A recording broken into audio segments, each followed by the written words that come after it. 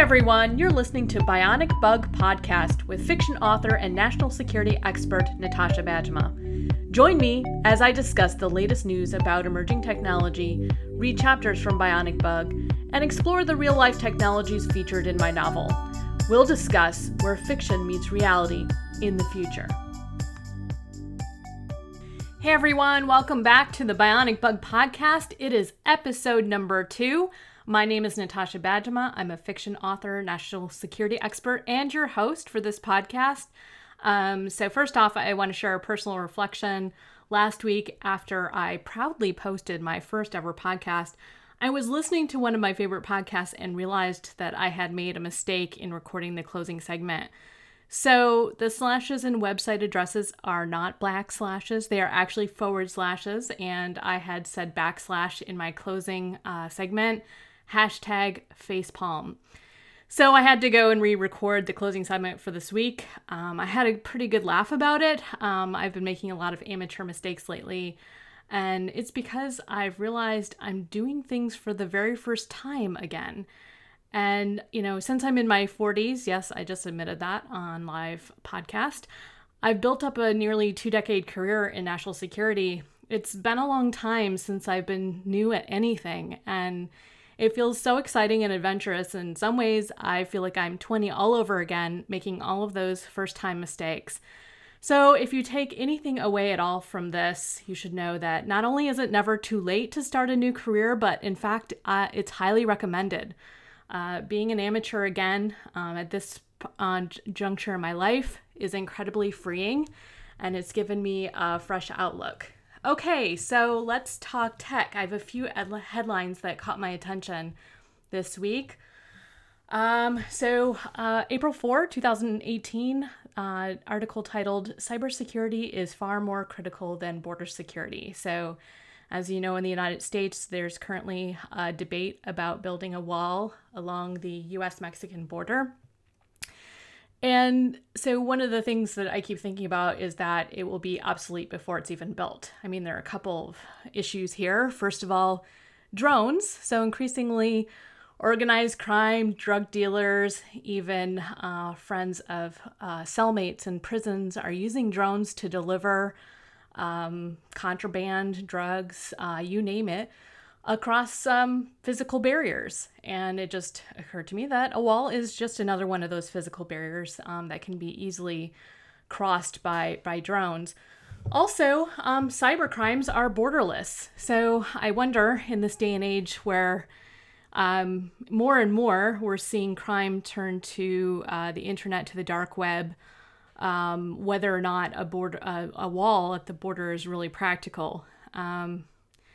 So the U.S. is more invested in cyberspace than any other nation. Our society, for example, I don't think any of us can imagine life without the internet anymore. But even so in our military. So increasingly, the military has become dependent on the internet and its functioning. And here I recommend a great book by August Cole and P.W. Singer called Ghost Fleet. I read this book a couple of years ago. It's all about basically how they think World War III might actually occur. And spoiler alert, it revolves around our dependence on the internet. And so if you want to know what keeps me up at night, this is it.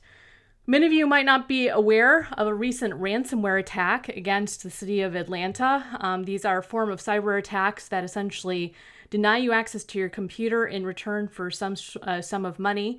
So on March 22, a cyber attack shut down the city of Atlanta's online systems.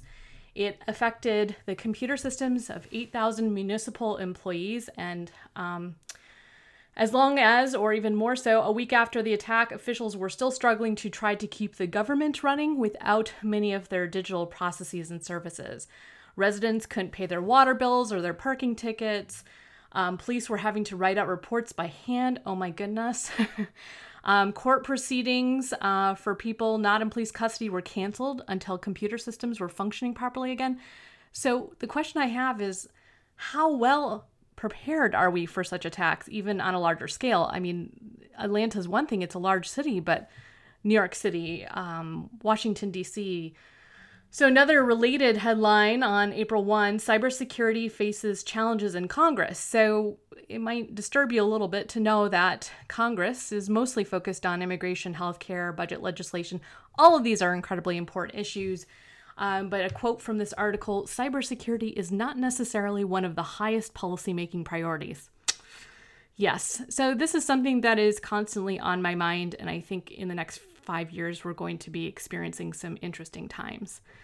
Finally, one more headline, and it relates to Bionic Bug. On April 2, 2008, company plans drones to carry 400-pound payloads. A Canadian company wants to develop a drone that can deliver packages up to 400 pounds.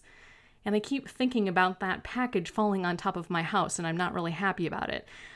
These drones will also be able to fly 150 kilometers, that's 93 miles for Americans. The company conducted its first test of a Sparrow drone on March 5. This has a capacity for 11-pound payload. They are planning tests for another drone called the Raven, payloads of up to 25 pounds. So if you didn't know this, Amazon is planning for drone delivery. They have been testing out their system that they're developing in the UK. I think they might have carried out one limited test in the US. It's currently not legal in the US to do drone delivery. And so when will this happen? Well, the timing will depend on when the appropriate regulations are put into place. But I predict we'll see the beginnings of it within the next 5 years, and you'll see this occur in Bionic Bug.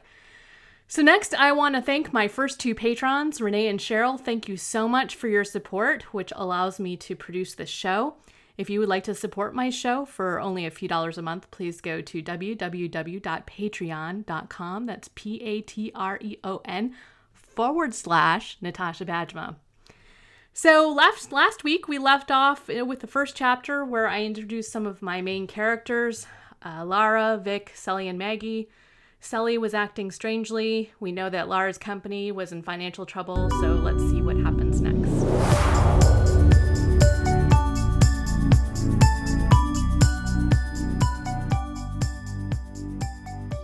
Chapter 2, Nationals Park. At the crack of ball against bat, Lara leapt to her feet, hot dog in hand, and cheered as the Nationals player on third slid into home plate. Some relish plopped onto her shoe, but she didn't care. The baseball park was filled to the brim and full of tension. With the series tied 2-2, this game would determine if the Atlanta Braves or the Washington Nationals advanced to the World Series. Her mouth watered at the smell of grease wafting under her nose. When she jumped out of her seat, she accidentally squished the bun a little, but her hot dog, slathered with condiments, still looked delicious. As she leaned forward to take a bite, a large man standing next to her bumped her arm and knocked her off balance. Fighting to regain her footing, she nearly tripped over her motorcycle helmet on the cement floor below. Then something wet hit her leg, and she cringed. And that's why I wear black. She carefully wiped the glob of ketchup from her leggings with a napkin. Glancing at her feet, she groaned. A large drop of mustard had landed on her lucky baseball glove tucked inside her shiny black Harley-Davidson helmet. I told you not to pile on so many spices, Vic chuckled next to her. Condiments, Lara retorted. Suppressing a glare, she rubbed the glove clean with her sleeve before straightening up again to watch the game. Whatever, Vic said, grinning from ear to ear, as if nothing could bother him. Say, were you able to reschedule the meeting with the Langstons? An uncertain look on his face replaced his grin. He must have just remembered the source of his good fortune. Lara nodded, not making eye contact. She didn't have the heart to tell him that the Langstons had dropped her for someone else. That's good. I'm going to get something to eat. Vic motioned he was leaving. For some reason, I have an unrelenting hankering for falafel. He grinned broadly and raced up the stairs. Falafel? The kid was always hungry. She wasn't sure if any ballpark vendor served deep-fried balls of ground chickpeas, but she remained silent on the matter. She'd never met anyone so infatuated with different foods. All vegetarian, of course. Lara kept her eyes fixed on the game and finished her supper before it could cause any more damage. At the bottom of the sixth inning, the score was now tied 3-3 with 2 outs, and the bases were loaded for the Nationals. She clenched her teeth and kept her eyes glued on the pitcher. Her cell phone buzzed. What now? Glancing away from the game, Lara scanned the news headline flashing across the home screen of her smartphone. Wealthy couple accused of using gene editing tools to create designer baby faces 10 years in prison. Lara shook her head in disbelief. The technological changes on the horizon promised enormous benefits. The drawback was all the new ways people could commit crimes and screw with society. She shoved the smartphone in her pocket. I should be savoring the game, not worrying about the future. She found it strange that in the middle of dramatic technological change, some things stubbornly remain the same, like hot dogs and baseball. Familiar tastes and sounds in the ballpark comforted her, giving her the elusive feeling of home. What's taking Vic so long? Lara turned her head away from the game to scan the mezzanine level for him. She wanted him to have the full experience of her favorite pastime, even if it wasn't as good as cricket. She purchased season tickets to the Nationals to schmooze with prospective clients. That way she could write off the tickets. She would probably have bought anyway. In theory, it was win-win. I guess I could write it off as team building if Vic ever gets back up here. She massaged her temples. Every time she thought about the failed Langston contract, her head began to throb. There was no backup plan. Nothing else waiting in the wings to pay her bills. Lara squeezed her eyes shut. Come on, just relax. It'll be okay. Enjoy the game. She opened her eyes and decided to live in the moment. Her season tickets were located on the first base foul line and offered a great view of the entire ballpark.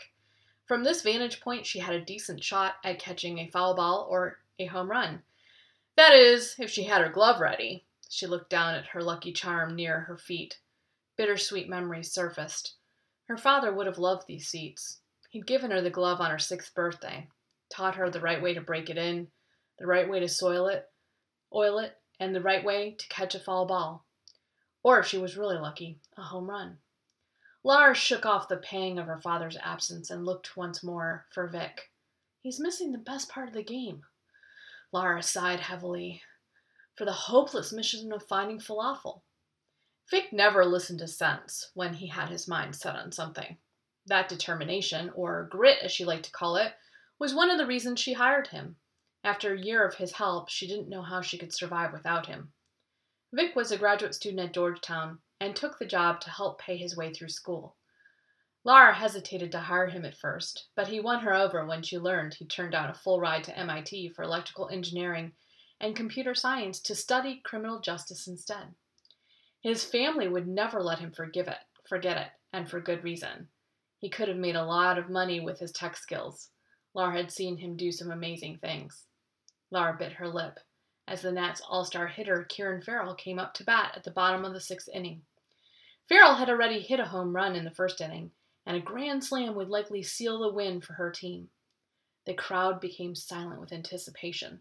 She sat on the edge of her seat, inhaling the crisp air and trying to calm her nerves.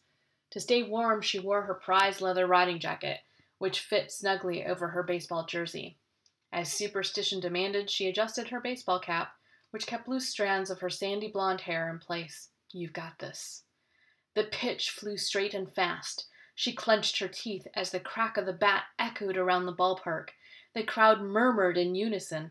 It was too close to call. She followed the trajectory toward center field, but lost the ball in the bright stadium lights. Her eyes anxiously scoured the air. There it is. It's going, gone. The crowd went wild, jumping to their feet and screaming in celebration. Farrell had done it. With the grand slam, he'd likely cinched the National League championship. Elated, Lara turned to congratulate her fellow fans, and nearly jumped out of her skin. Vic stood right next to her, beaming with a wide, goofy smile. Sheesh, he's so sneaky. Where have you been? Did you see it? Lara asked, lifting an eyebrow. Oh, yes, that hit was nothing short of full-blooded, Vic said. I was up there in the stands watching the batsman. What? Lara wrinkled her nose. Full-blooded? Vic nodded. Yep, it's a good thing. Trust me. Lara shrugged. Did you find your falafel? She asked, as they both sat down. Vic shook his head vigorously and held out a bag of buttery popcorn. No, I looked everywhere. He pointed toward the food vendors in the park. Eventually I asked someone, and they looked at me like I was mad or something. I mean, How can they not have falafel? It's an essential staple. You'd think those new automated food machines could manage something as simple as falafel. But no, they only do things like burgers, pizza, and hot dogs. Where's the variety?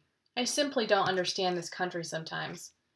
If she ever made it to India someday, she'd likely say the same about his country. Lara chuckled and grabbed a handful of popcorn. I totally get it, Batsman. Vic either ignored or didn't hear her teasing. On the field below, the game moved by rather quickly, at least for baseball. Lara wanted the game to be over before the Braves could recover from the Nats' quick surge. With the score 7-3, the loudspeakers announced the 7th inning stretch. "Take Me Out to the Ball Game" blared over the speakers a few feet above her ears as fans began getting up out of their seats. Some people stretched out their arms and legs and moved about in the aisles. Others raced up the stairs to make a final beer run before the end of the game. Something small appeared in the sky, high above left field. Lara squinted, trying to decipher what it could be. At first she thought it was her imagination. What the? And then another came into view. And another. And another. And another. They kept coming. Her heart began to race. Are those mini UAVs? In seconds, hundreds of quadcopter drones were buzzing high above stadium seats.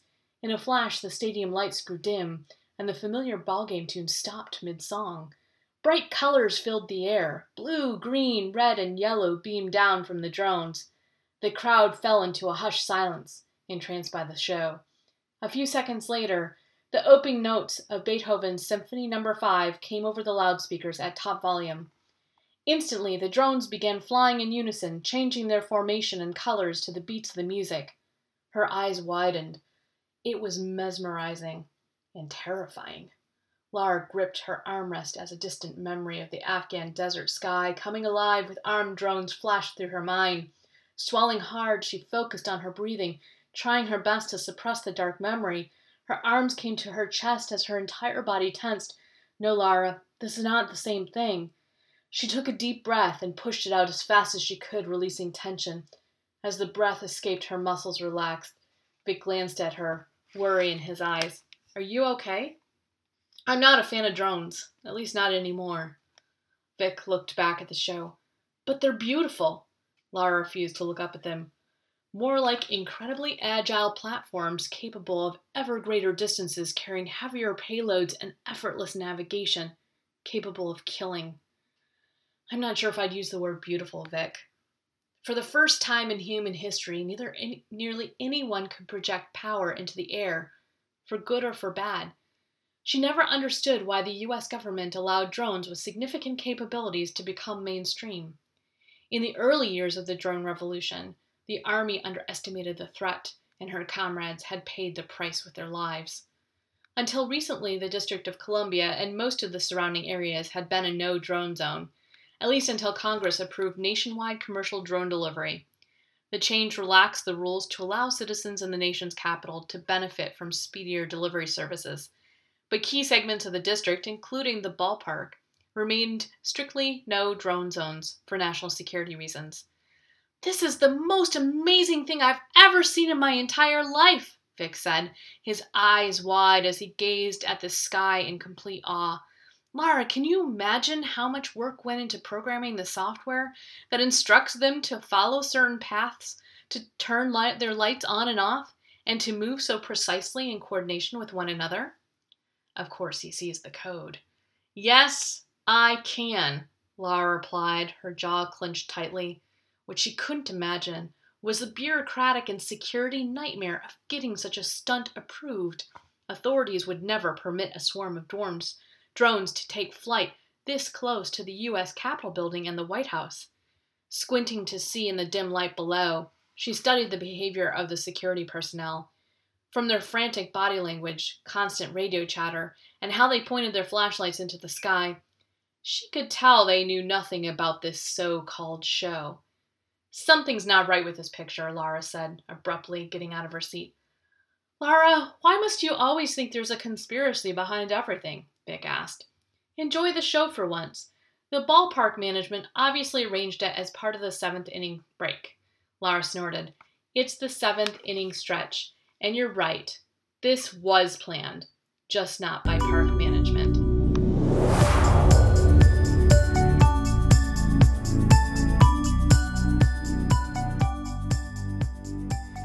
Okay, let's go behind the scenes. So, first off, Nationals Baseball Park.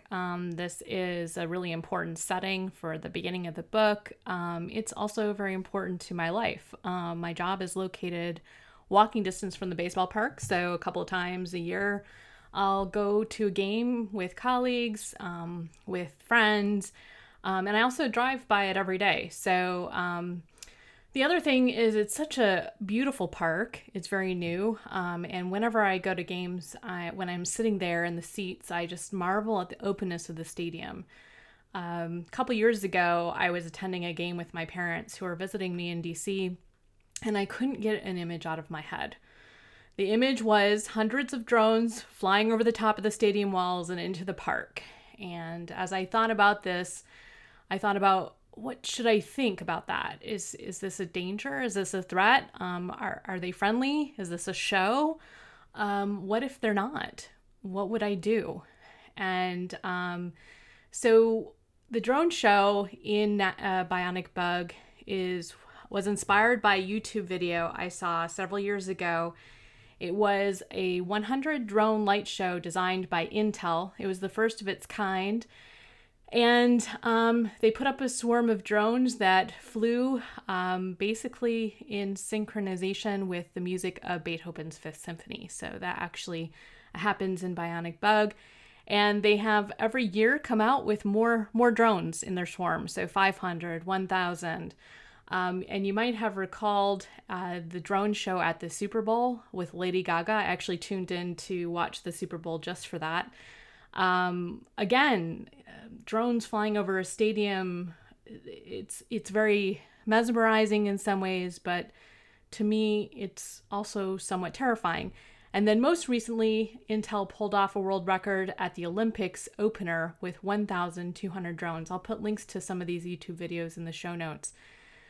So today, most off-the-shelf drones can carry only a small payload, maybe a few pounds, but as you can see from these drone shows with the swarming capability, the potential for scale is unlimited. So instead of lights, think about what if each of these drones carried a small explosive and were then delivered to a target. So that's my behind-the-scenes reflection for this week. I hope to see you next week. Thanks for tuning in. Thanks for listening to the Bionic Bug podcast. If you enjoyed the show, please leave a review on iTunes. You can also support my time in producing the show with Patreon at www.patreon.com. That's Patreon /Natasha Bajma. See you next week.